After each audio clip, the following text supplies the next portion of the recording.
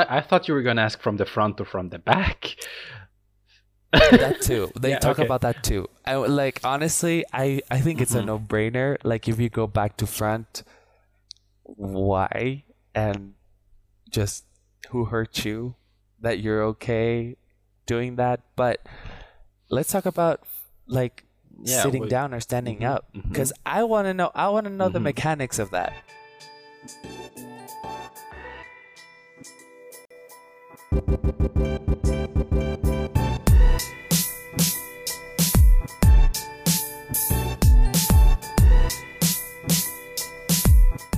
I'm just gonna make noises. This might be weird.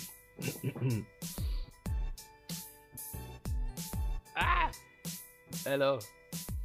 Hello, hello, and welcome to Film to Vika, the podcast where we get our caffeine fix and stay hydrated if you're Mao this week. Yes, son, I called you out on your water drinking. What's with Yeah, this? You're making me you drink alone? bitch. Huh. Um,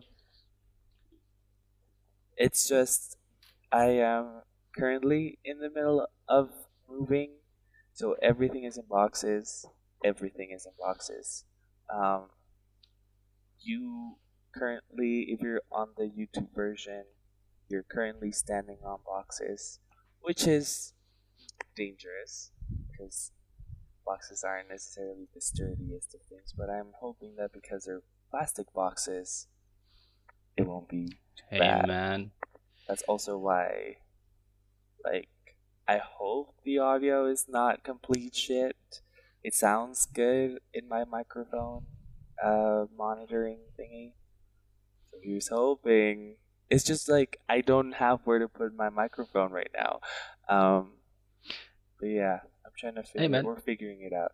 But you're also not where you usually are. Ditto. I myself am home at my parents and couldn't get my normal microphone to work, so this is not the best audio quality from either one of us.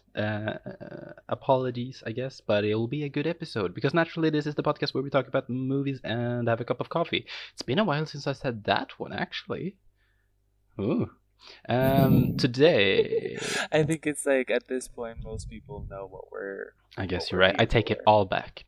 We're Yeah. watching Joe Penna's newest video, or movie rather, Stowaway. It's on Netflix and newly released. We actually got a new release for once here in COVID times and exciting stuff. And on the podcast. Yeah, exactly. Exactly. Um, The Oscars happened yesterday. I have beef. I have beef. I haven't Not gonna even lie. followed because as I mentioned real quickly, I'm at home. I see it as a little bit of a vacation escape, if you want to call Yeah, it that. for So sure. I haven't been bothered like at all. I think you did the right thing. So here's the thing about the Oscars. Alga doesn't care about them. I care about them in the sense of like I'm interested in the movies that get nominated because most of the time I like knowing. I just like being in the know. I'm not gonna lie to Mhm. you. And cinemas reopened here and they showed all the Oscar movies before the Oscars happened, which is insane. That usually doesn't happen. The only reason why that happened, to be completely honest, I think it's because it's April, right? So usually the Oscars are in February. So if they had kept like their original date, I wouldn't have been able to see most of them in the big screen. But I was very fortunate to. And so I took my brother to watch these movies with me because I'm not going alone. Are you insane? And he was like, dude, every time I walk into a movie theater with you, it's like I don't know what to expect. Right? Because I take him to a lot of shit. Yeah. Like right before one of them we saw the Mortal Kombat movie. You know, because That looks I dope. can dig that too, That man. looks dope. I can dig that too, exactly. And so yeah, I feel movies. I don't understand why people gatekeep movies. I will say there's definitely bad taste in movies, but even then, if that makes you happy, fuck everyone else. You know? Hmm. In terms of the Oscars, though, I'm happy about a couple of things. I think, I was very surprised that Anthony Hopkins won lead actor over Chadwick Oh Boseman. yeah. Rest in peace. I thought Chadwick was like a shoe-in, and I think it'll start an interesting dialogue that he didn't win. I hope it starts an interesting dialogue and not just like, oh, it's a racist thing. Yeah. Because I truly 100% believe, after seeing all of the movies, Anthony Hopkins deserved the win. Exactly. I And wouldn't it's have been mad. because we discussed it the last episode where Chadwick would be the obvious choice because of the tragedy that is, but Anthony deserves an Oscar for all that's worth. But that is unsuspected, yes. It is. Honestly, I was really, really surprised. I wouldn't have been mad if Chadwick won, because he did give an amazing performance, but Anthony's was just better, man. Yeah, okay. Like, it was insane, the amount of subtlety and honesty that came through. I thought it was great. Chloe Zhao won Best Directing, second female in winning. Awesome. It's awesome, but it's also kind of like, really? Just 2 women have won Best Directing in 4 years. That is insane. Yeah. That is insane. Yeah, honestly, I have beef with 2 categories. The first one, Best Lead Actress. Frances McDormand is a great actress, and I love her work. However, I thought Vanessa Kirby should have won. Vanessa Kirby was amazing in Pieces of a Woman. If they were not going to give it to her, they should have given it to Viola Davis, because she was amazing in Ma Rainey's Black Bottom. And I understand why Frances McDormand won. It's not that she wasn't good. I just think the other performances were better to me. So that's my first beef. Second beef. Because of COVID and because of all this crap, the Academy hired Steven Soderbergh, who's a pretty established director. You know, he did Ocean's 13, he did Sex Lies Videotape, he's done a bunch of stuff, to like produce the event. And they interviewed him, and I read the interview with him, and he talked about how it's going to be really cinematic and how him and his team were working so that the award show wasn't just like an award show and that it was all this other stuff.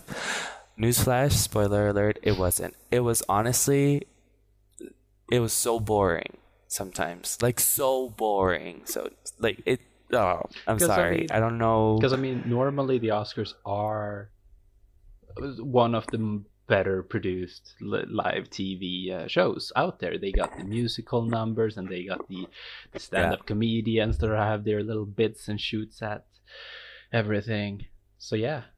I have no clue what you're talking about that, but it sounds accurate knowing Soderbergh. Yeah. I was pissed. I'm not gonna lie. I was pissed because I was invested in it, right? I thought, all right, like, let's see something new. Let's see something fresh. No. Just presenters presenting the awards. And I wouldn't have an issue with it if there hadn't been a promise that it would be something different. Yeah. You know who's been doing these live events really nice? Apple.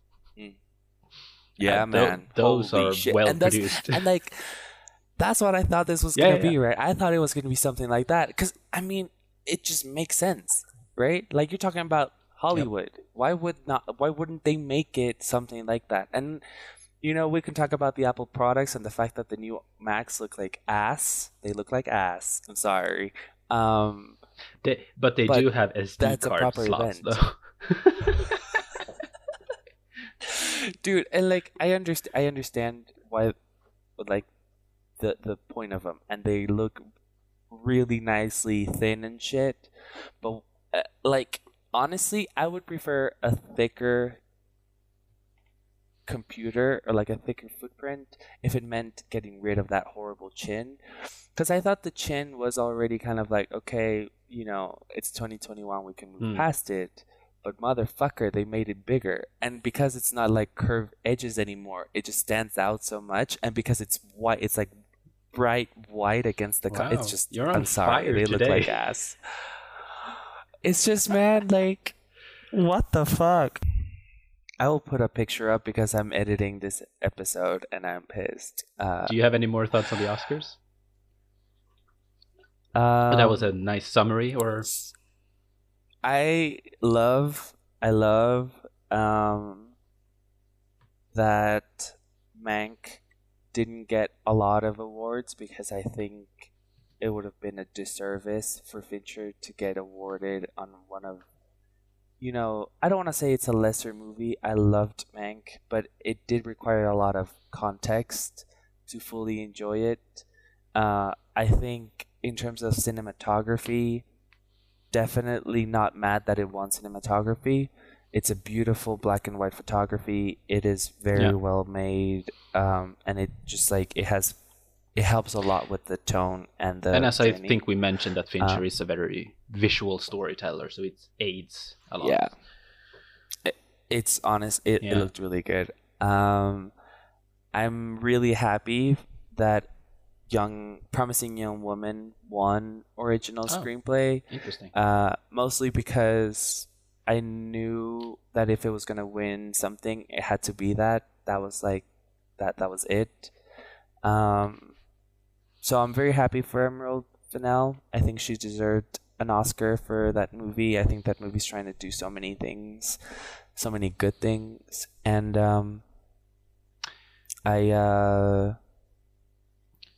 Oh, and Daniel Kaluuya. Daniel Kaluuya for Best Supporting Actor. What the fuck? What the fuck? He was so good. He was so good in Judas and the Black Messiah. I was so excited. Anyways, so I was on TikTok the other day, and I will probably be able to find the link and post it down below to the original video. But my point is that it's these two girls, and they have a podcast, and they're talking about a lot of different stuff. But one of them turns to the other one, and she's like, "Okay, let's really quickly talk about wiping."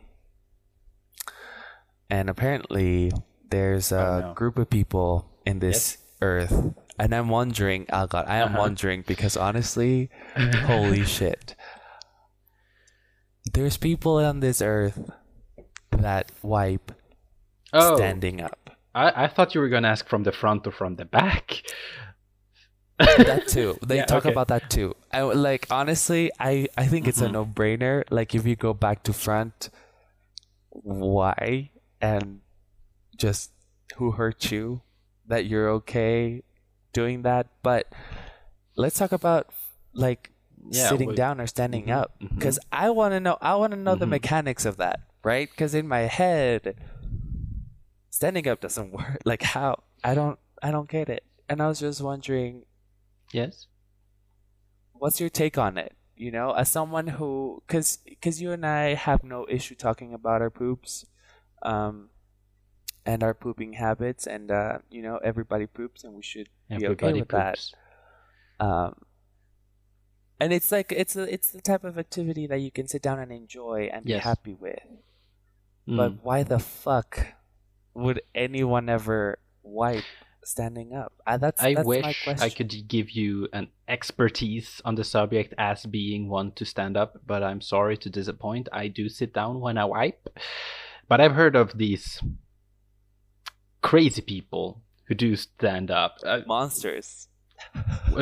As you said, who hurt you? There is some traumatic experiences for sure that has triggered this behavior.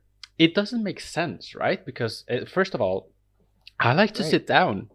Even if it's just going number one, I sit down because I can scroll on my phone. It's a little bit of me time. I can reflect on my day, my life, and everything. It's me time, definitely. So I usually sit down and take my time. So it defeats the entire purpose of relaxing and letting yourself go to actually then stand up and just I'm trying to how do you practically do it?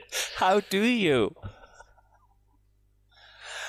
So I took it upon myself to find out if these ladies Mm. were actively, correct, or if they were just trolling. Because that's fine. I can get with a troll. I can get with like a funny bit about Were, people's like were these wiping ladies while standing standing up? up, but that's not actually a thing. Oh no. One of them did. However, she did not get into the mechanics of it, so I had to Google it. Right? I had to I took it upon myself to Sick Google pervert. it, and so I had to Google, standing up wiping, and of course, I Mhm. ended up in Reddit Yep. because Yep. where else am I? It's either Where that or else am I 4chan, gonna yeah. get constant? Yeah, where am I gonna get my trusty answers? And so apparently there was a whole study that was made, No. or less like a Okay. survey. It's not a study; it's a survey. So they asked like about 1,000 people. Like 60% of them were men. 37%. 37% of the men wiped standing Because that's up. what I gather, right? I'm surprised you said that woman standing up and wiping, because I've always only heard about men standing up. Oh no. I've never heard of this. Right? This is because for me, like that's why I'm blown away. Because I had heard about front to back or back to front, which yikes. And I heard about toilet paper over or under. Those are the things that Oh, yeah. pertain. I can add one on conversation top that of I've it. heard. Do you, when you go to wipe, do you fold or do you scrunch? Okay, why It's would more you economic scrunch? to fold, Right? right? Yeah, I'm cheap. Yeah, and it just makes more. It makes more sense. It's smoother. I right? guess you get Like, more surface area, Yeah. possibly, if you really get up there when you scrunch it. It for me, it just feels like there's a bigger possibility of it getting everywhere if it's just Yeah, like that you scrunched up. accidentally get it on yourself. Like you just don't have a good Yeah. grip on it, I'm glad that you're a folder, but go ahead.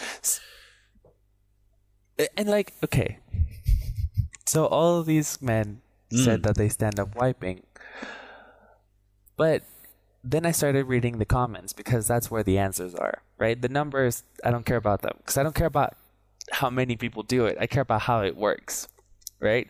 Most of them talked about how for them it's a standing up thing because they don't want their junk touching the bowl. Okay, Right? sure.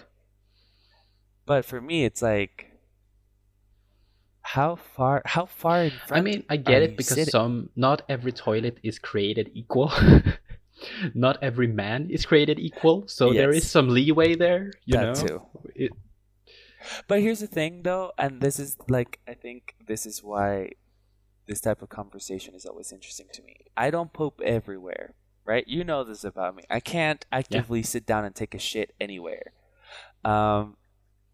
So that for me, it's there's very specific toilets that I take a shit on, and it's like, why would you subject yourself to going through this period of your life where it's like, I'm gonna stand up? Also, I read this comment by this one dude who was like, I'm not sure where I fall in this spectrum because the way I do it, my legs are straight, but my body's bent at 90 degrees. So wait, is he sitting like a like?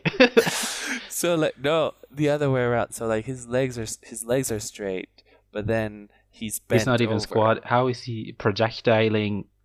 That must be a troll. No, Oh, just for for the- the wiping. Just for this He's is just bending wiping. over a 90-degree to wipe. So yeah, so like he stands up from the toilet, straightens up his legs, Man, and then this is interesting. bends over, and then wipes. And for me, it's like, that doesn't sound so bad, except for so the reason why for me standing up sounds insane is because the moment that you stand up, you're mushing, right? Absolutely, Like that just makes Yeah, sense. you The cheeks, spread, yeah. right?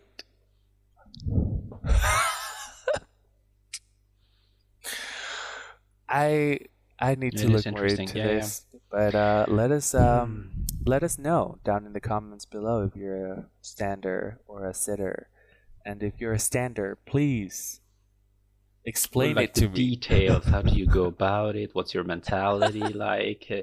You know. Also, I want to talk to you, Algot, as a European about Yeah. bidets. Are you familiar with them? Do you like? Uh-huh. Have you used them? Do you want one in your house down the line? Is it Is something that? like a goal? Is it like when I get a house, I will I get think once one? you get older, you start to appreciate it way more. I have never used one actually. Is it Yeah. necessarily a European thing? I guess Okay. it's the name is from France, but I've heard it's a European and also an true, Asian thing in absolutely. certain Because Asian cultures. I feel So with the few like sources that I have that they're starting to gain popularity again. Modern Japanese most frequently yes, bidets that you can like hook up to a water yes, source and you have it in your house. People are loving correct. it. Yes. Here's the thing, right? I feel like with Europeans specifically, because that's the experience that I can speak the most on. Um, y'all are technically, I would say technically more um, secure of your Careless. manhood, right? Like I feel like Europeans are a little bit more like, yeah, I'm a man, that's Yeah. it. That's how it rolls, right? But because sex is Yeah. not a taboo thing for you guys, the idea of having water Yeah. shoot up your butt, Yeah, because it it's doesn't a really regular faze you, basis thing, right? even in the bedroom. Yes. Yeah. Yeah. No. Okay. Just me then. Yeah, no, 100%. No, I think, wow. Thank you for sharing. But I feel like, Mexico being so close to the US and being the country that we are, bidets are so weird here, right? Like the idea for a dude to have water like just randomly like But it must be hit you down efficient though, there no? is weird. That's where I was going Yeah. with this, right? It just makes Yeah. sense. To me it just makes sense. Like, especially because if you think about it, right? A lot of people are like, oh, like just wipe it. My sister's friend, she's from France. She has a really good analogy, right? If you're wiping down there, and you get, you touch a little bit of a little bit of. We've all been there. It's fine. Yeah. Do you just grab a piece of toilet paper and wipe it off your finger and then go on with your life? I fucking doubt it. I fucking doubt it. I am sure that the moment that happens, first of all, you would freak the fuck out. You'd be like, oh my God. And then the moment that you can, you're going to wash the living crap out of your hand, right? So if you take the care to do that for your hands, why would you not do that for your ass? Okay? Like, I don't know. I think we should normalize taking care On of the your subject ass. of bidets, I think the few times I've interacted with bidets, because I haven't been to Japan, that's mostly it, really. But in your grandparents' homes, they have a bidet there next to the toilet, and it doesn't really make sense to get up from the toilet and over to the bidet and then get your cleaning done on top of the bidet. That seems awkward and weird. With the modern technology, I mean, we live in the future. Come on. Would you rather manually wipe and waste toilet paper that's expensive these days because of people hoarding it during COVID times? Or would you Which rather is insane, by the way. or would Like, you how much rather do have you an shit? automated system spray some hot water up your bum hole and have it cleaned perfectly? Yeah, I think. Yeah, I thought it was hilarious. I'm glad we had this conversation. I'm glad you shared with the class today. I'm just on a roll here, man. I have like a lot of opinions, and you and I haven't recorded in 3 weeks, so I haven't had an outlet. I absolutely love it, and there's more poop talk to be talked about for sure. But I think it's time to go over to recommendations. Can I recommend another artist? I've been recommending so many artists. Let me do one quick artist and then a rec of a show. Okay? Oh no, Oh, actually, I will say this because I think you will like this, or I don't even know if you care, but you talked about If Anything Happens, I Love You, which is an Yes. animated short that came out on Netflix. And that won Beautiful. Best Animated Short. And I thought it was deserving. I thought Burrow was gonna win just because it's Pixar. But I was so glad. I was so glad that If Anything Happens, I Love You won because it fucking destroyed me emotionally. And So yeah, just a little quickie.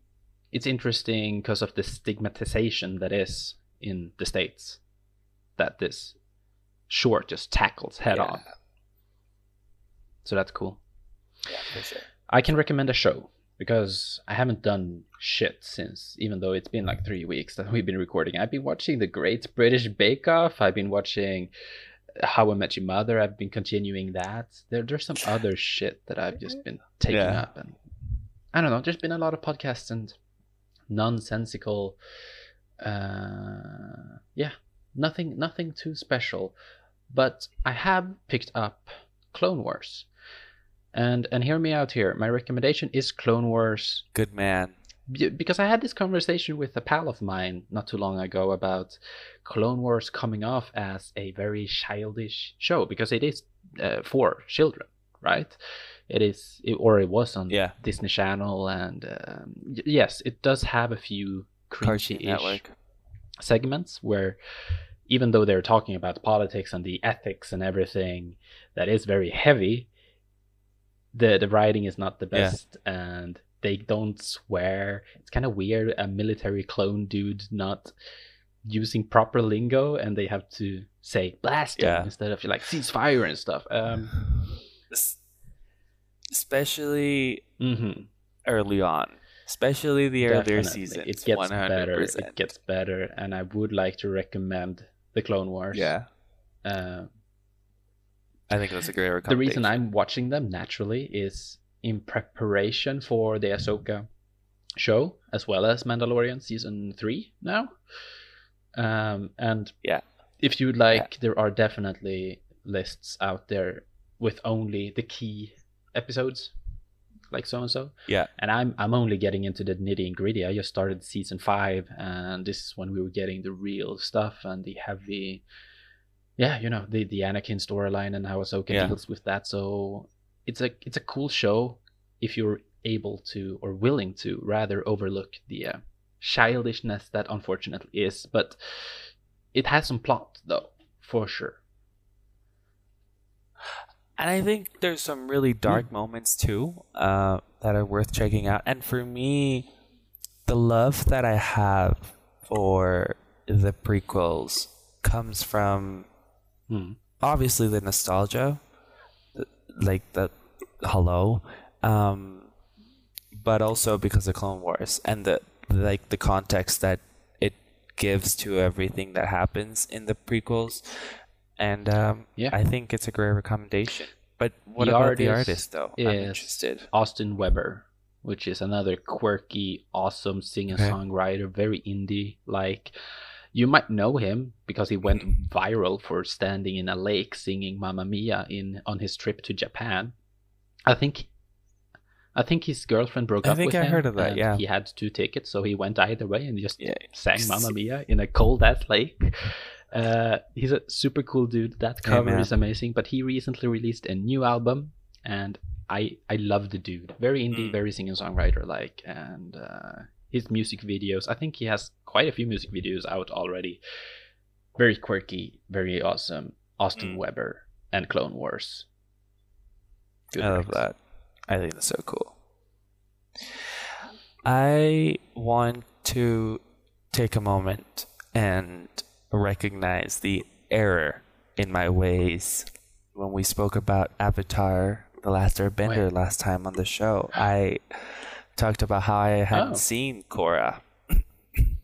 And I'd never continued on with Korra because I was like, I don't know, and I was thrown off by by many of the new things. I think I was just so attached to the original show. However, I took the time and I binged season 1, and I think it's fucking amazing. I think Korra does so many things, and maybe not all of them land as perfectly as The Last Airbender did, but I love when a show expands on lore. And I love, because I read somewhere that people were kind of upset that suddenly all of the firebenders can also bend lightning, when in the original show, bending lightning was supposed to be like a huge thing, a huge important thing. Here's the thing about that, and I feel like that's why the show is awesome. I feel they expand on the bending because it makes sense to expand on the bending, because there was a peace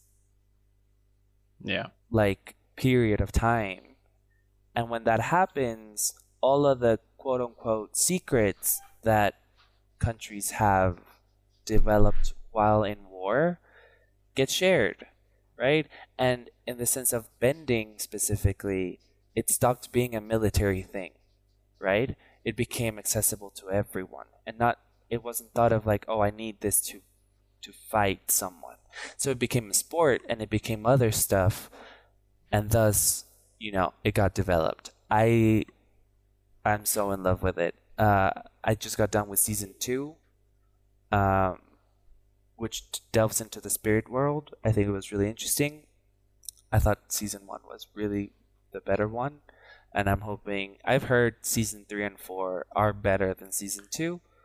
So I would say my recommendation for the week is watch season 1 of The Legend of Korra, because I feel like it even works as a standalone one season.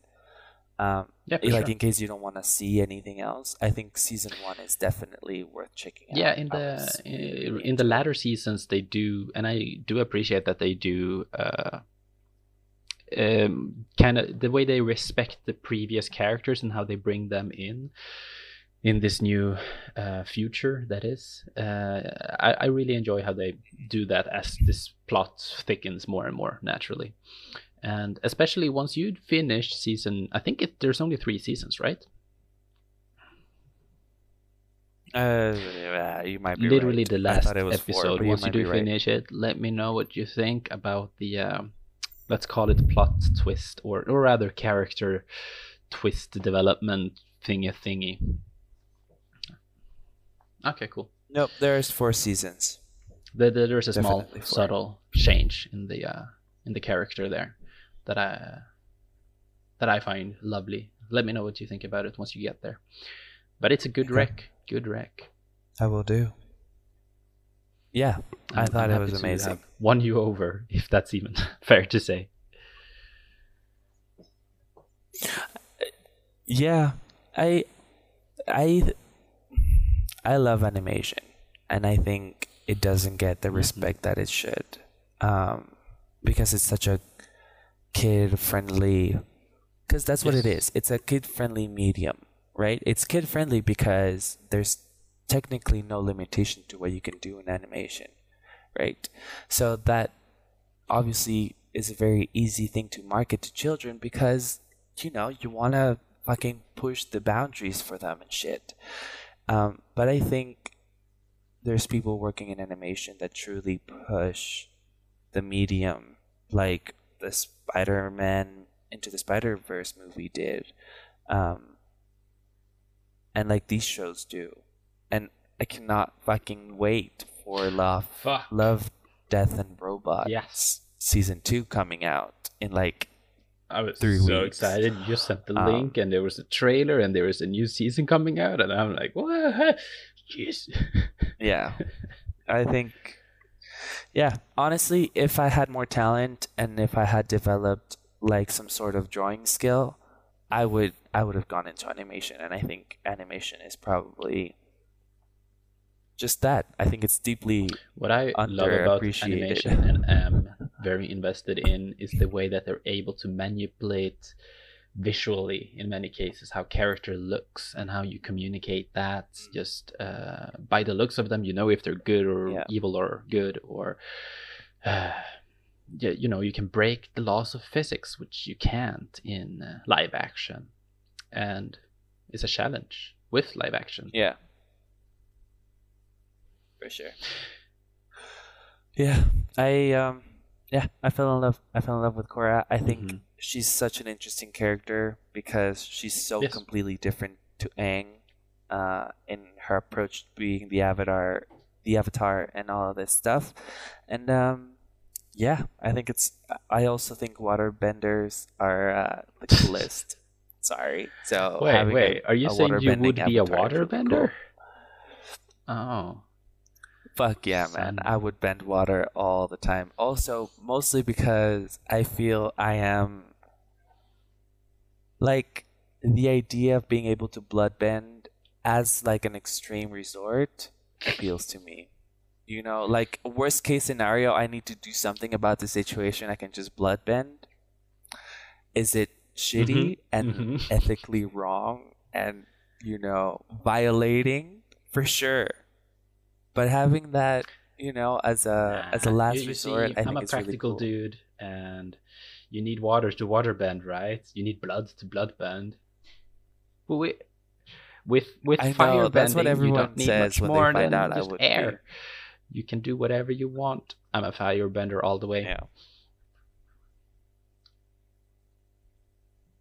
it's insane. Also, I think because I binged it, right? I was like, realistically, Yes. bending would be one of the coolest Yes. things to have real world. Like a lot of people are like lightsaber, Harry Potter's wand, the Bending would be Force. cool. I think bending is not. Yeah, I don't think it's spoken about enough, to be completely honest. When that conversation comes around. So, from one fictional universe to a very much realistic setting, let's head up in space, shoot for the stars, and we'll have a little scene change here, and we'll get back to you talking about Stowaway. Finally.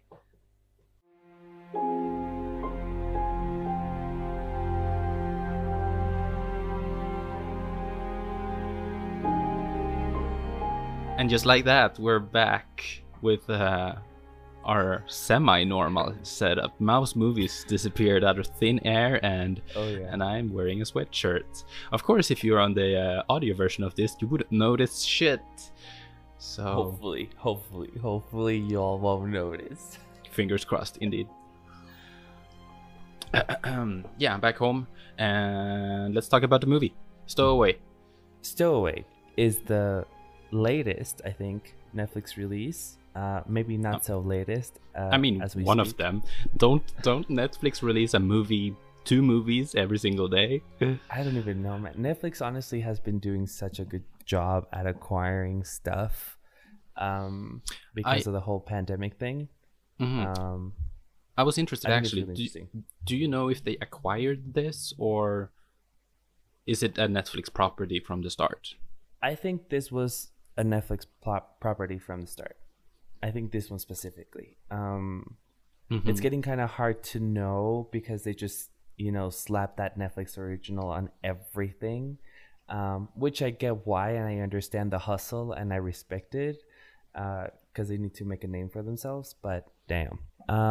Anyways, Stowaway is directed by Joe Pena, who's a show favorite, to say the least. We're very much fans of his work, and his career as a YouTuber, and then into feature filmmaking.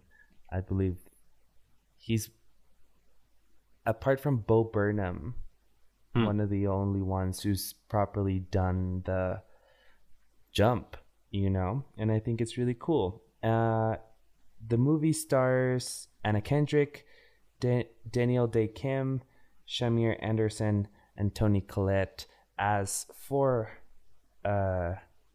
people who are in this spacecraft on a journey to Mars. However, there was only supposed to be 3 people in this craft, and that's why it's called Stowaway. So now there's 4 people and only enough resources for 3. So what will they do? Aga, 5-minute spoiler-free review. Hit it. I'm gonna put it like this. Might sound a little bit contradictory, but if you're curious of my movie taste, I love this sort of concept, atmosphere, the sci-fi but realistic, physically accurate. This one takes place when colonies at Mars is more of a reality. I love the Ad Astra's, Interstellar's, 2001 Space Odyssey type of movie. This is very much that. The Martian, almost closer to it. Mm-hmm. Love it. Amazing. Can't get enough of them. Arctic is better, though. If you haven't seen either or, I would recommend Arctic more. Joe Penna's previous feature. Unfortunately, I had too high hopes for this movie. Basically, to summarize it, it's a good watch though, and if you are more into the sci-fi-ness of it all, yeah, it's cool. Give it a watch. It's still a good watch, but I was a little bit let down. Yeah, for me it's kind of the same. So I enjoy Arctic. I enjoyed it. I think this has really solid performances from them. I wouldn't say it's the best work of none of them. Like, we don't really know anything about Shamir Anderson's career as an actor before this, but when it comes to Daniel Day and Toni Collette and Anna Kendrick, I think they have done better work dramatically. However, I still think they're pretty solid. But when it comes to a dramatic thriller, I think Arctic is better in its construction and its resolution.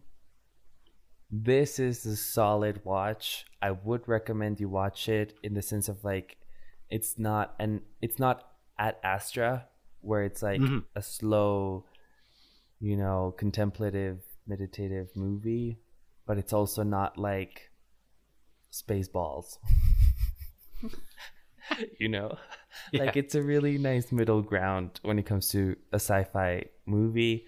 I love astronauts being stuck in their space stations. I think that's one of the coolest premises, and I think this is trying to explore something that we haven't really seen before.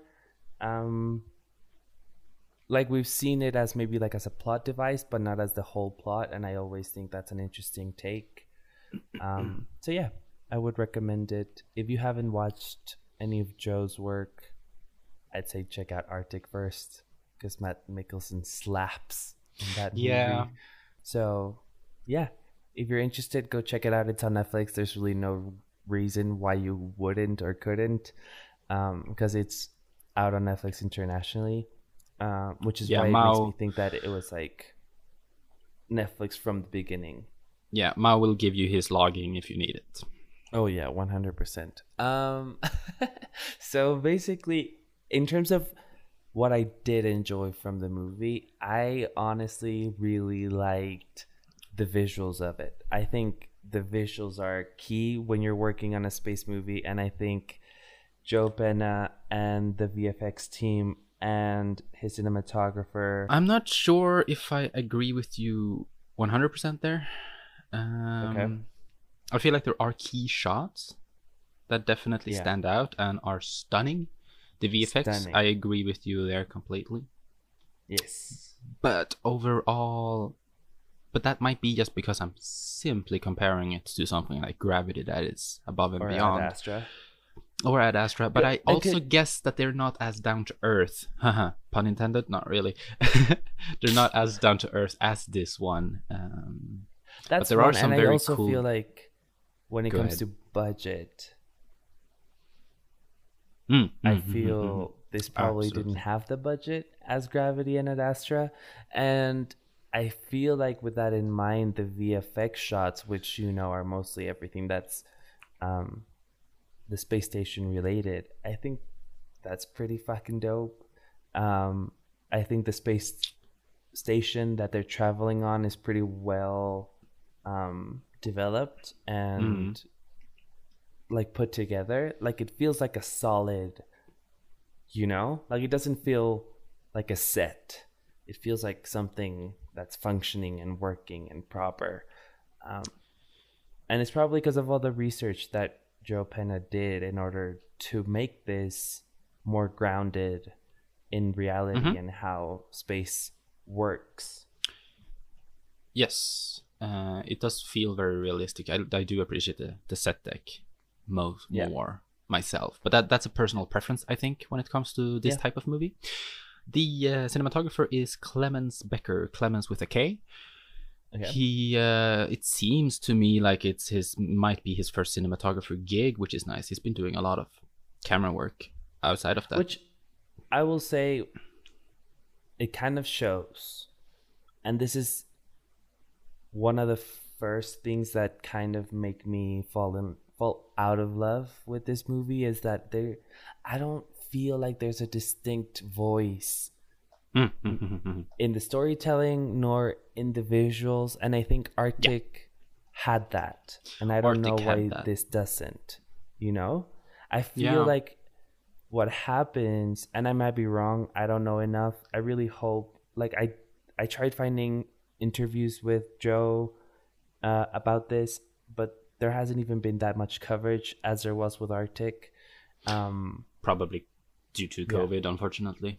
unfortunately. But what I do think is that Arctic was like a long time passion project that he put so much into, and not that he cared less for this movie, but sophomore attempts are always tough. You Mm, know, the mm, second time that you do something, it's always a little bit harder. It happens with bands, it happens with musicians, it happens with filmmakers.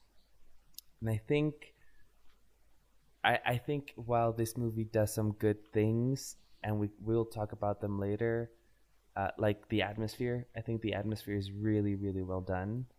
Um, it also kind of lacks voice. yeah, I agree with that completely. On the camera side or cinematography side, I will give them credit for the way they shot this, because of course you probably were able to detach walls and whatever with the set that was, but the way there's this one shot in the beginning when you follow Anna Kendricks around the entire space station. You call it a space Mm-hmm. station, right? It's more of a spacecraft, technically, I guess. I Regardless, guess. it's a tiny space that these four eventually characters are within, different from Arctic. So it's a different approach, therefore, Mm-hmm. and they do a very good job of guiding you through this and mapping it out for you and everything. It's just I would have wanted some extra spice when it comes to probably the scenes, the spacewalks, the solar storms and everything. The effects are great and everything, but I think I personally would have liked something a little bit more less grounded when it comes to visuals and everything. Yeah. But also something that's great with the director, our lovely Joe Penna, and something that he does very well, along with, it should be mentioned, his co-writer and producer Ryan Morrison, as well as on Mm-hmm. Arctic. He edited Arctic. I don't think he edited this one. Also, but Joe and him, Ryan, are very good with doing these movies, as we've Oh, mentioned before multiple times, like stories that take place with, in this case, few characters. In Arctic, practically one character. practically one. Mm-hmm. It's really difficult, and it's a good way of doing it. Simply as that, the tension is there. There is higher stakes and everything. And since it is such a cramped space, the filmmaking that goes into it are well performed. Agreed? Yes. And I think, like you said, it is worth mentioning because you and I have spoken about this before. When you have a movie set in one particular space or with such a small cast, it's easy for us to lose focus and attention and Mm-hmm. stop caring. So if a filmmaker is able to kind of like hold our hand and take us through this journey, um, with just one character or with 2 or 4 characters. That talks about a certain skill when it comes to editing and writing and, storytelling. I feel that when it comes to space movies, I like more fi in my sci. Do you know what I'm saying? Okay. I would rather like, I understand the appeal of it being realistic or accurate, as was The Martian.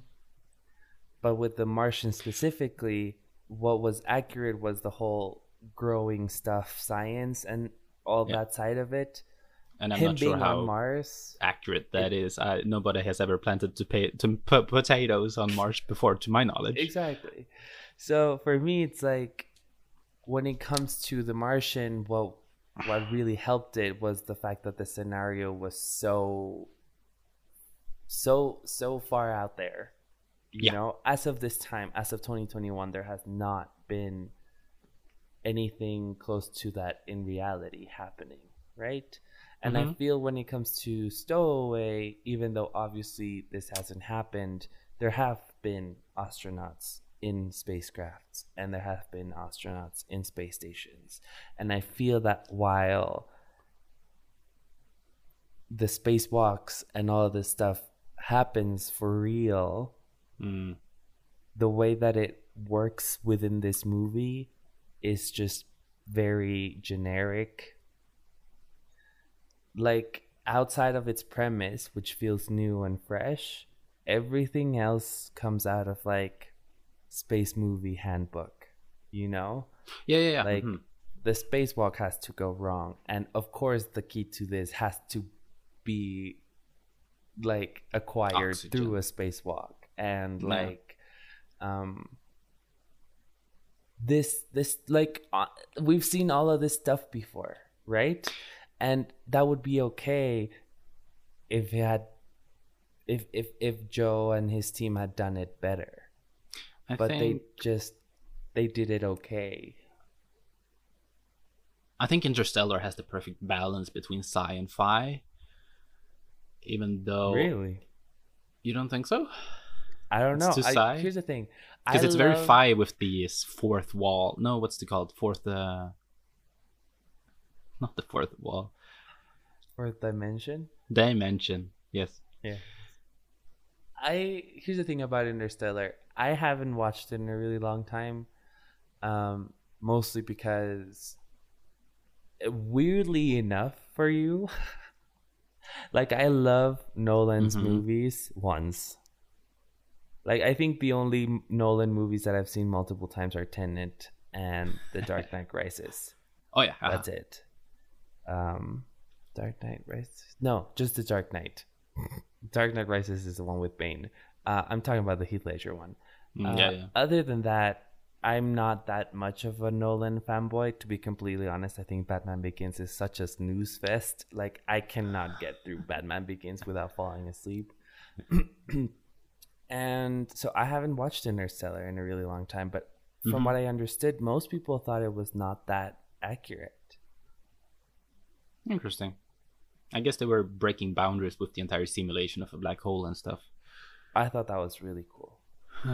There's definitely aspects like that fucking Tetris robot walking around. I don't know how that would work in reality.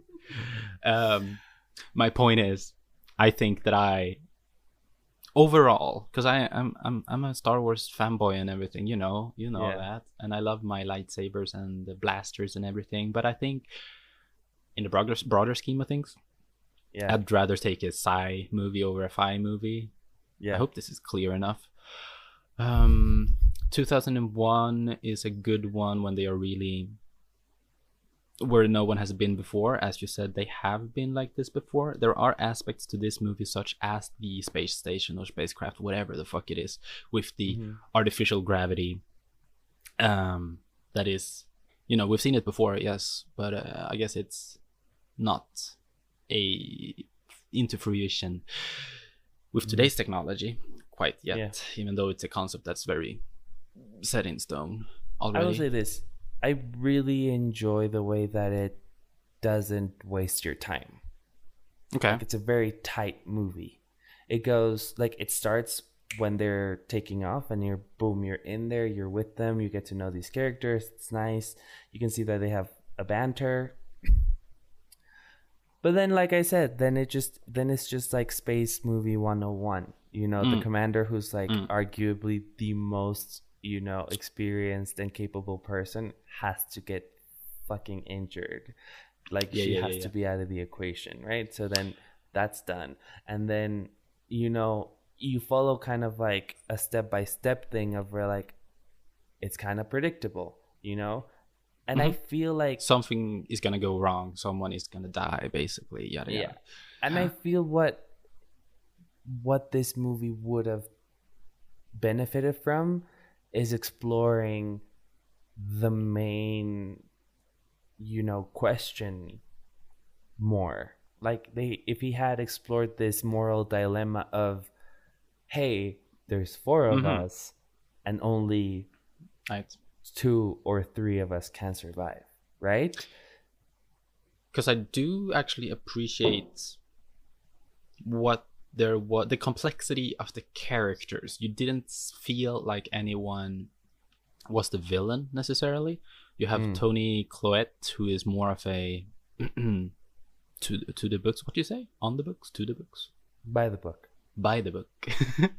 type of a character, even though she's convinced by Anna Kendricks, who's more emotionally driven, and possibly definitely the one that is more caring of a life that would have to be taken because there's not enough oxygen. And then Daniel's, I don't know, arc or something like that, how he's his rationale all the way through with the situation. I guess he's the one that turns out to be the most villainesque out of all of them. Well, but you do feel some compassion to him because there is that rationale. Yeah, because you most people can think like him, right? Where it's like, if we're being completely honest, this guy kind of like wasn't supposed to be here. We were trained, we were chosen, we have a purpose over there. Like, if one of us dies, then what's the fucking point of this whole thing? And I like that he only chooses to help with the spacewalk because his algae experiment dies. Yeah. Because I feel that, like, if it hadn't, he probably wouldn't have. No. Like, and I feel that's what I mean, right? Like, those are the interesting parts of these movies. And that's what I hoped it would have been, right? Because I thought, with Arctic in mind, that this would have been more of a character thing. And I feel like there comes a point where this movie becomes more plot driven, that character driven. Yes. And I just wish they would have taken the time to develop more into this moral dilemma and into how these characters react to one another, right? Because we're friends and we're co-workers and we're in this space station, but I'm not gonna fucking die for you because I don't know you that well. It's right? Like, I don't know if we know the characters well enough. Ironically enough, maybe there are too many of them to really get to that point. Of course, Daniel argues that, like, he has his entirety, his past 3 years of research is destroyed if he's gonna use the algae on right now and everything and kill all of his microgreens. Like, I get that, but we don't really sense we see your why you're upset, but we don't really feel it or relate to you to the same part. Same with Anna Kendrick. She's by far the main character and everything, and we should know her the best. I don't really know her drive necessarily. She's a Harvard student, I guess, and she wasn't. There's the entire thing, and it's kind of a nice touch to kind of end the movie on the line of, I never expected to get accepted to this institute and everything. It's kind of sweet. Yeah. But as a character, I don't know. It falls kind of flat, unfortunately. Shamir is probably the more flushed out of all of them. The more, which I guess he needs to be. Mm-hmm. We need to care about him to. Yeah, but for me, it's kind of a cheap way out that Anna Kendrick doesn't want to, kill Shamir's character simply because she's a doctor. Like, that's the only real explanation we get, right? She's a doctor. So why, like, and when we hear she's a doctor, we use our background and our context of everything else in media that we know, where it's like, she's a doctor, so that means that she, made an oath not to harm and only to save lives, and all of this stuff that comes with being a doctor, right? So we understand what that means, but I feel like that being her only clear motivation as to why she doesn't want to kill a person, because the argument could be made that there should not be the need for a reason not to kill a person, right? Killing a person should never be your first instinct. But at the same time, if you're going to explore something like this in a movie, I feel like you have to be real with the idea. You have to be real with the idea that humans are selfish by nature. Yeah. And I feel that would have been a darker movie for sure, and maybe Joe simply wasn't ready to explore that, and that's completely fair. But I feel like this movie should have been grittier and a little bit darker. I mean, don't you think that he explored that already in Arctic then, though? Well, then that's my idea, right? Because there are multiple filmmakers who believe that you're always making the same movie. Very much so in this case. And I feel like that's true for a lot of filmmakers. Like, some people won't want to listen to this, but Martin Scorsese has made the same movie multiple times. Yeah. And Alfred Hitchcock made the same movie multiple times. Yeah. And there's nothing wrong with that, because each of them explore a different side of that same movie, right? But it's because you're like obsessed with this idea. And I feel like in Arctic, he dove into it, and in this one he held back a little bit. He held back, and I feel like, like I said, the VFX are great and the set deck is amazing, and I like the plot idea, but I feel like everything else was just a little bit generic. I honestly feel like the writing, in the sense, not the dialogue, but the way, I guess, the arcs of the characters are well done. To bring some positive aspects to this, speaking of the point, my favorite scene in this movie is around halfway through, when Daniel has approached Shamir and is like, this is the case, we held it back from you, like, yada yada, here's a sting. and you see this sort of a montage, but very slow, so I guess of him contemplating everything, and eventually Anna comes up to him, and that discussion, like that montage and that discussion there, that kind of collage is really my favorite aspect of it. I think that landed very well.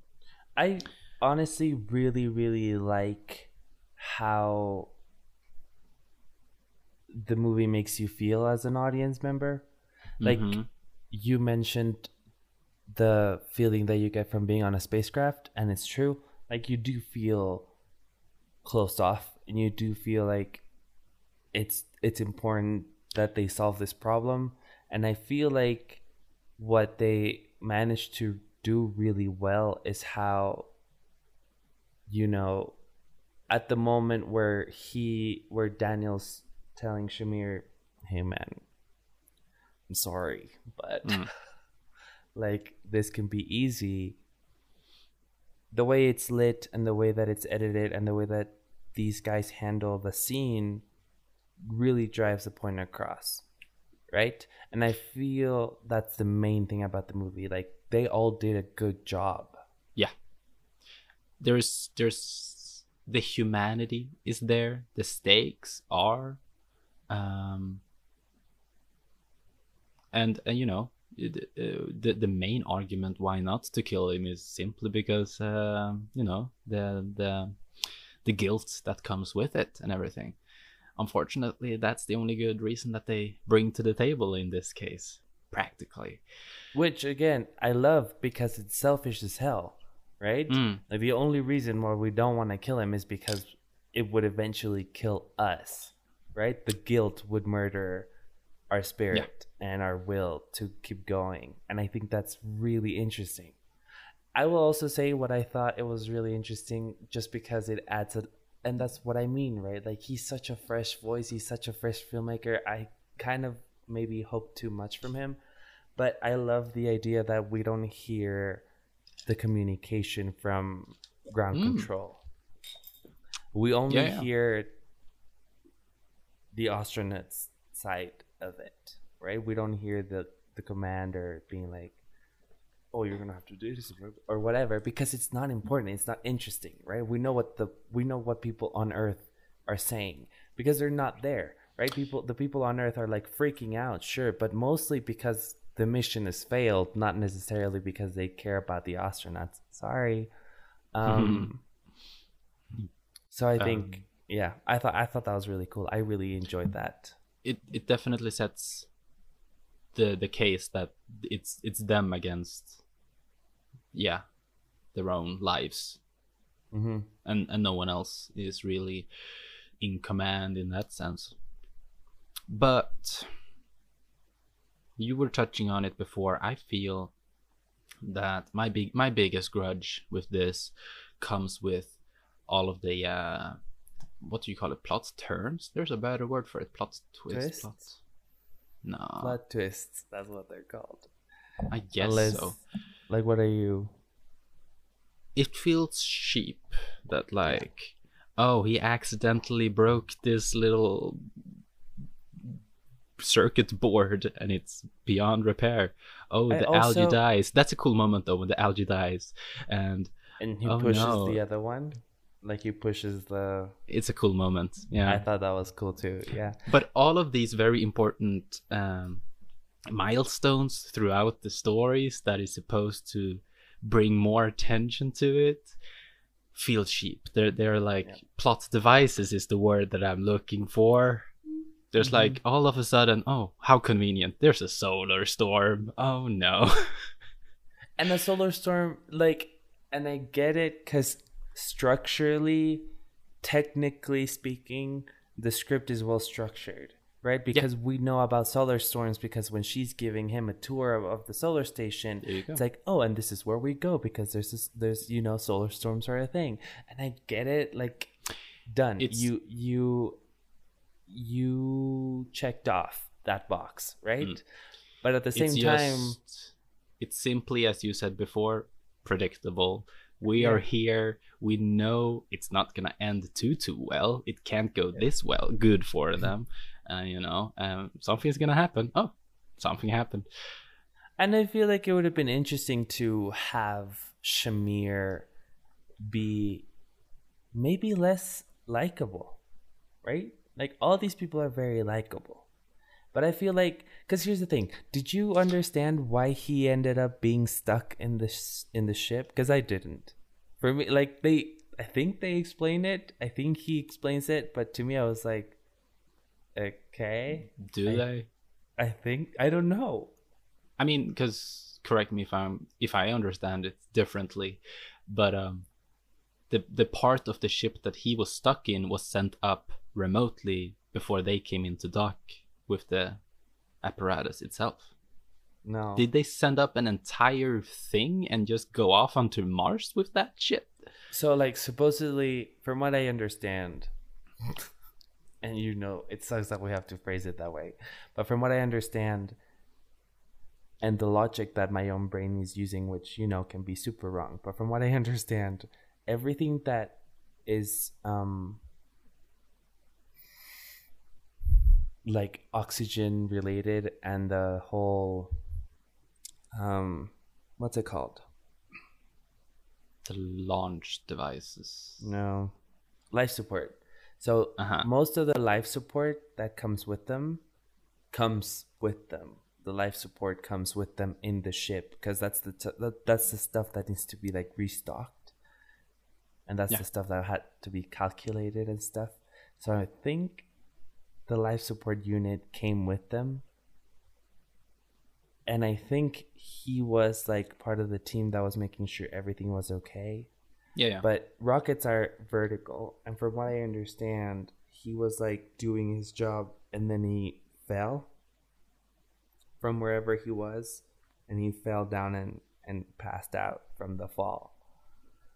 Which again, it's very thin. It's a very thin plot device, and for me, like, it would have been interesting if he had actively chosen to stow away in the flight, right? Why would you stow away into a flight to Mars? Maybe, or or even more of a discussion than just, I don't think he did it intentionally. Well, I don't either. Okay, cool. Like more of a doubt to it, even. Yeah, I feel like I really enjoyed this movie up until he wakes up. Oh, right? really? Because before that, it's exciting. It's exciting. It's interesting. I'm intrigued. Why is this person here? What are they going to do? You know, now we figure out there's not enough oxygen for all of us. Boom. Good. We're good till there. I feel like comparing it to, it's only fair to compare it to movies like Gravity, like The Martian, like there's a lot. In Arctic, it's a really good one. There you go. In Arctic, it seems like out of their control, the things that happens. And I guess in this case it is, but it's literally him falling down onto the ground, breaking the device. It's very convenient in that sense. It doesn't seem as much of an accident as much as it feels as convenient for the plot that a solar storm appears. And what if we just get a notion that there might be one in 30 minutes? We gotta rush it. Oh no, we didn't make it in time. I don't know. I feel like what would have been interesting is like, and to your point, actually, more to your point, it's like the reason why it doesn't feel like that in Arctic, the reason it doesn't feel that way in Arctic, it's because in Arctic it's man versus nature, right? Oh yeah. When it comes to space, even though technically speaking it's also nature, there's so many things that happen before the solar storm that we're already like, our preconceived notion is that something has to go wrong, right? So it's not as much as a nature thing as much as that someone wrote this to go wrong, you know? Because why not? And here's the thing, right? And it comes down to budget, I guess, and to the idea of writing a script. Because in my head, it's like, what if they went on the spacewalk, right? And it turns out that there is enough oxygen, but only for one of them. So now it's 3 again. Now it's only 3 people who can be saved. Now what, right? Or maybe there was enough for 4, but maybe, you know, Anna Kendrick fucks up, loses one of the tanks. Now what? You know, like there's so many other ways where this could have gone that would have been interesting to explore. And more to your point, since it isn't man versus nature, focus on man versus man then. Exactly. Humanity, like you were touching on, what if Shamir was less likable? What if Daniel was more of a villain, less likable? What if we as the audience wanted him to be killed off? He deserved to die, in a sense, because it was kind of what do you think about the ending? I like the idea that it's Anna Kendrick who steps up. I think that's really cool. I think it's awesome in the sense of like her character having agency. You know, I feel like you and I have slightly touched upon female characters and female representation in media, and I feel like it's a really interesting moment where she understands that it's her choice, you know, that they're in this situation because of her choices. And she's like, she steps up to it and she's like, I'm gonna do this. And I thought that was a really cool moment, mostly because I thought Daniel was gonna die mid walk. Yeah, I'm not right. gonna lie, I thought Daniel was gonna die in the spacewalk, but you know, I just didn't really get why. Because when she has decided that I'm gonna be the one, Daniel is like, no, I'll do it, and Tony is like, no, I'll do it, and but no, Anna is. For me, why it's like, it's just the obvious reason is Daniel. We saw him struggle, right? So what guarantees that he won't die because he's going super slow? You need to get yeah, and then he would have died for nothing because he wouldn't even been able to bring back the oxygen that they need. And Tony has her arm, which again is fairly convenient. Yeah. Again, and that's what I mean, right? Like, why? Like, just because it's convenient. You know, there's no more to it other than that. And I feel like it's sad. Discarding that, though, all of the plot devices that are comparing it to Arctic, because I did rewatch it before Stowaway, and the moment when we see Mats there and like hope is on the horizon and he's in true desperation taking off his one layer of warmth, lighting it on fire to get the attention, like I cried, man. That was so like, ooh. I wish I would have felt the same way when Anna Kendrick was there, having a beautiful moment, the stunning visuals, and like just I didn't know what to feel really. It looks pretty. The thing is, like, what I really think is that I don't feel like the stakes were high enough, or we didn't feel the urgency. Rather, yeah, exactly. That's and it's like, fuck. When it comes to big sacrifices like that, we have to care, right? And we don't care enough about these characters to even remember their names. Oh God. And we saw this movie recently. We didn't see this movie a month and a half ago, right? Nope. And we don't remember their characters' names. Yeah. Like, our last episode, we talked about Amores Perros. And it's a really long movie, and it's a really stressful movie. And we looked up a couple of the characters' names. But when we do that, is because we usually remember the character names of the rest of the cast. So then we know. So then we know that we're gonna be using the character names. So then we need to kind of fill in the blanks for the rest of them, right? And that happens with most of the movies that we talk about. But in this instance, we didn't even discuss it before we recorded it or anything. We just went straight for the cast names because I honestly, to God, can't remember their names. And you know, I don't know if the actor is to blame or if the writing is, but what is that we see Anna Kendrick on screen rather than Zoe. That's her character's name. Because don't 100%. I see Anna Kendrick, 100%. And for me, it's like, I love Toni Collette. I love her in Knives Out. I think she's brilliant in Hereditary, and I think it was. She's in Knives Out. That's her. And that's what I mean. I feel she's such a difficult actor. Yeah. And in this one, it's like, even her accent, even though it's her native accent, threw me off. Yeah. It threw me off. And I know that it sounds like we're shitting on this movie, and I'm really trying not to shit on this movie because I feel like it accomplished some really impressive stuff. And it is an actively good watch. You know, Yes. like it's a good watch. I was in it for however long it lasts. But then it was done, and I felt like it's just done. Like in terms of the ending, you asked me what my feelings on the ending were. Hmm. It just ends. That's Hmm. it. I felt nothing. Like cuz it doesn't even give you the room to breathe in what happened. It's just like she sacrificed herself, credits. I didn't even fully understand the stakes going out into the solar eclipse. We don't really get that explained. Because realistically, I don't know if you would be able to survive that far long in a solar eclipse. Realistically, Yeah, cuz it was like a 25-minute thing at least. yeah.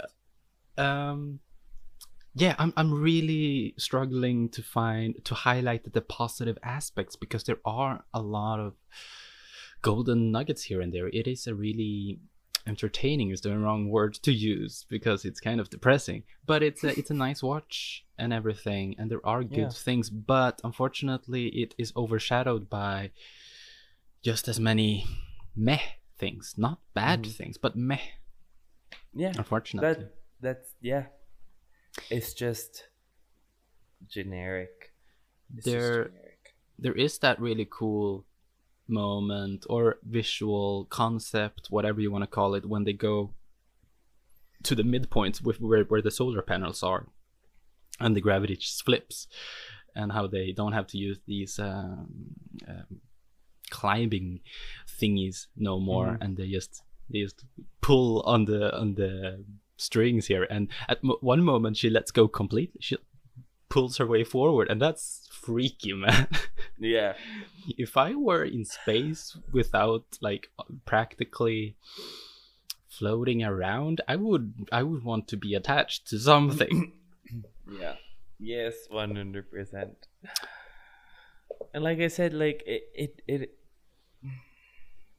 I suppose it does what it set out to do, probably in those types of scenes, because you feel it, you know, you feel the uh, pressure and the tension, but you don't feel the stakes and you don't feel the urgency, and I think that's a problem. and I feel like the plot devices are cheap. Yeah. Rating, sir. Do you have any idea? I had a pretty good idea what I was gonna give this, but now that we've been talking about it for a while, Did it get lowered? yes. No. That's unusual, actually. When we talk about it, it's usually risen. Okay, Yeah, I'm it gonna try. usually I'm goes gonna up. try and change your mind then. Great things about this movie, right? Because I'm not even gonna bother bring up bad things because we've been bashing on it way more than I thought we Me would. I too. really. I feel that I feel what happened is that we both saw things that were not great, and we had our head in that. But once we saw that we agreed with each other, it was just Yeah. like and we both had the same points to touch on too, so it became all of that. Then again, it did outweigh it. Positive things about it: the performances, not their best career-wise, sure. Good performances, man. You can't get Pretty anything else solid. with these people. yeah, it was There are solid. some cool character arcs. Mm-hmm. The camera work, how they were able to just have a floating camera for minutes and a long sequential shot with the visual effects peeking out of the window. The set deck, so rad. It really feels like a cool actual thing. Editing is pretty cool. We haven't spoken about that. Editing is solid.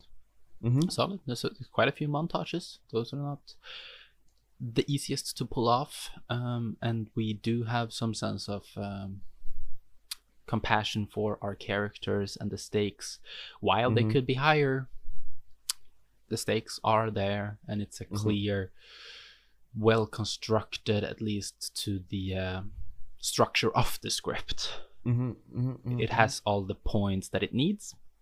It's just not hitting them completely on the middle of the head. Yes. Unfortunately. It's a cool sci-fi, man. There's a lot of space and a lot of cool concepts, and science is necessary. I love that they 3D print her cast. Hmm. I thought that was People, dope. yeah. That's just a cast like that is what we do today, Yeah, big time. So to have a 3D printer in a space station like that, I don't know. pretty They cool. probably already have it. It's pretty cool. I thought it was pretty cool. I love the fact that they talk about colonizing Mars and how that's very much of a current subject matter or Would subject you overall. go? Hell yeah. But it's a one-way ticket. Hell yeah. Okay. So you 100% will leave Earth to Mars, never For coming humanity, back. I think that would be a life-changing experience. Well, yes, it would. It would. I don't, Because because I don't have. I mean, I have my closest family, but I'm not married and settled down anything. I don't have much you're here not on Earth. attached. Yeah, I I respect will. that. I'm definitely the Anna Kendricks in this equation here, where it's I would do more for the humanity of By it all. I guess leaving. that's more Daniel, maybe. I think it's um like The greater good. I think it would be cool to space travel, but as of now, I feel space travel is more like camping than nice tourist attraction. So I don't Right. know. Right. Because honestly, it's like I'm just starting to warm up to camping. And I have to say, I think it's because you treated me really nicely and we ate pretty nicely while camping. But I Yeah. feel like good food goes out the window the moment that you say, hey, we're going to travel across space. Yeah, eating out of an aluminium bag is not your cup of tea. No, it looks disgusting because it's probably just mush, right? Like it's not like food. It's probably just like baby food. I was actually surprised when I realized that this movie was gonna use gravity. I thought they were gonna be floating around, and that would be super cool to see, but budget, I guess. I kind of like the idea that they have artificial gravity. I guess. I guess. It just goes with the tone of the movie. Yeah. When it comes to rating, though, rating it as, you know, the sensation that it left me with, or the journey that was, I really appreciated it. And when the credits rolled up, as I said before, the few last lines was actually hitting quite nicely, even though the death of her as a character could care more, or like it wasn't the most satisfying naturally. I sat through the credits, and it was kind of a feeling of existentialistic or something like that, as you would expect from this sort of a movie. And I couldn't have asked more purely emotionally, filmmaking wise. On few technical aspects and such, I have complaints, but I think I'm gonna give it a fairly generous score of 3.5 out of 5. Like very close 4. No. Giving it a 3.5 would be too nice for me. And I was going to give it a 3. Okay. And I think I'm still okay giving it a 3. Nah, Because it's a go solid for it. movie. But I it's think solid, realistically, because we've spoken about how a 3-star movie is like solid, right? But I feel like there's aspects of this, key aspects of this, that aren't necessarily solid, but more, and I'm so sorry, mediocre. So I'm gonna give it a 2.5. Okay. 2.5 stars. Yeah. No, definitely. There's multiple things that sure are land flat, are mediocre, that they're not They don't ruin it all at all, but they definitely lower it completely. Yes. To my book, 2.5 is a good average. Yeah, I think it's exactly where it is. You know, like it's not a waste of your time, but it's also not life-changing. You know, it's a solid watch. Yeah. Like you're with your partner or with your parents or on your own, and you just want something that is more engaging than a stupid movie, but it's not as engaging as like not engaging, but it doesn't require as much of your attention as something heavier. Yeah. You go in with the intention of watching the movie, but you're open to some Netflix and chill. Yeah. Lovely. And after this sip, my cup of coffee is over. I hope your cup of whatever agua is completed also. It is. And so is this episode of Stowaway. Always nice, Alcott. Always nice to sit down and chat with you. Lovely. If you made it this far into the episode, thank you so much for joining us on this week's journey into a Netflix original, which I know hurts Alcott a little bit every time that we try and talk about a Netflix movie. However, thank you for joining us. If you didn't know about it, we have a video version of this podcast. It's available on YouTube under the same name, Films and Fika. We put work into it. It's a really nice little production thing that we have going on. And if not, we are available wherever you listen to podcasts. Clearly, you're listening to it right now, so that's pretty much all you need to know. If you're in iTunes, give us a 5-star review. That's always nice. And if you're not, then just share the episode. Share the love. Share your love for movies with other people. Thank you so much for joining us. Have a great day. We'll see you in a couple of weeks. Yes, more movies and more coffee coming to your local theater.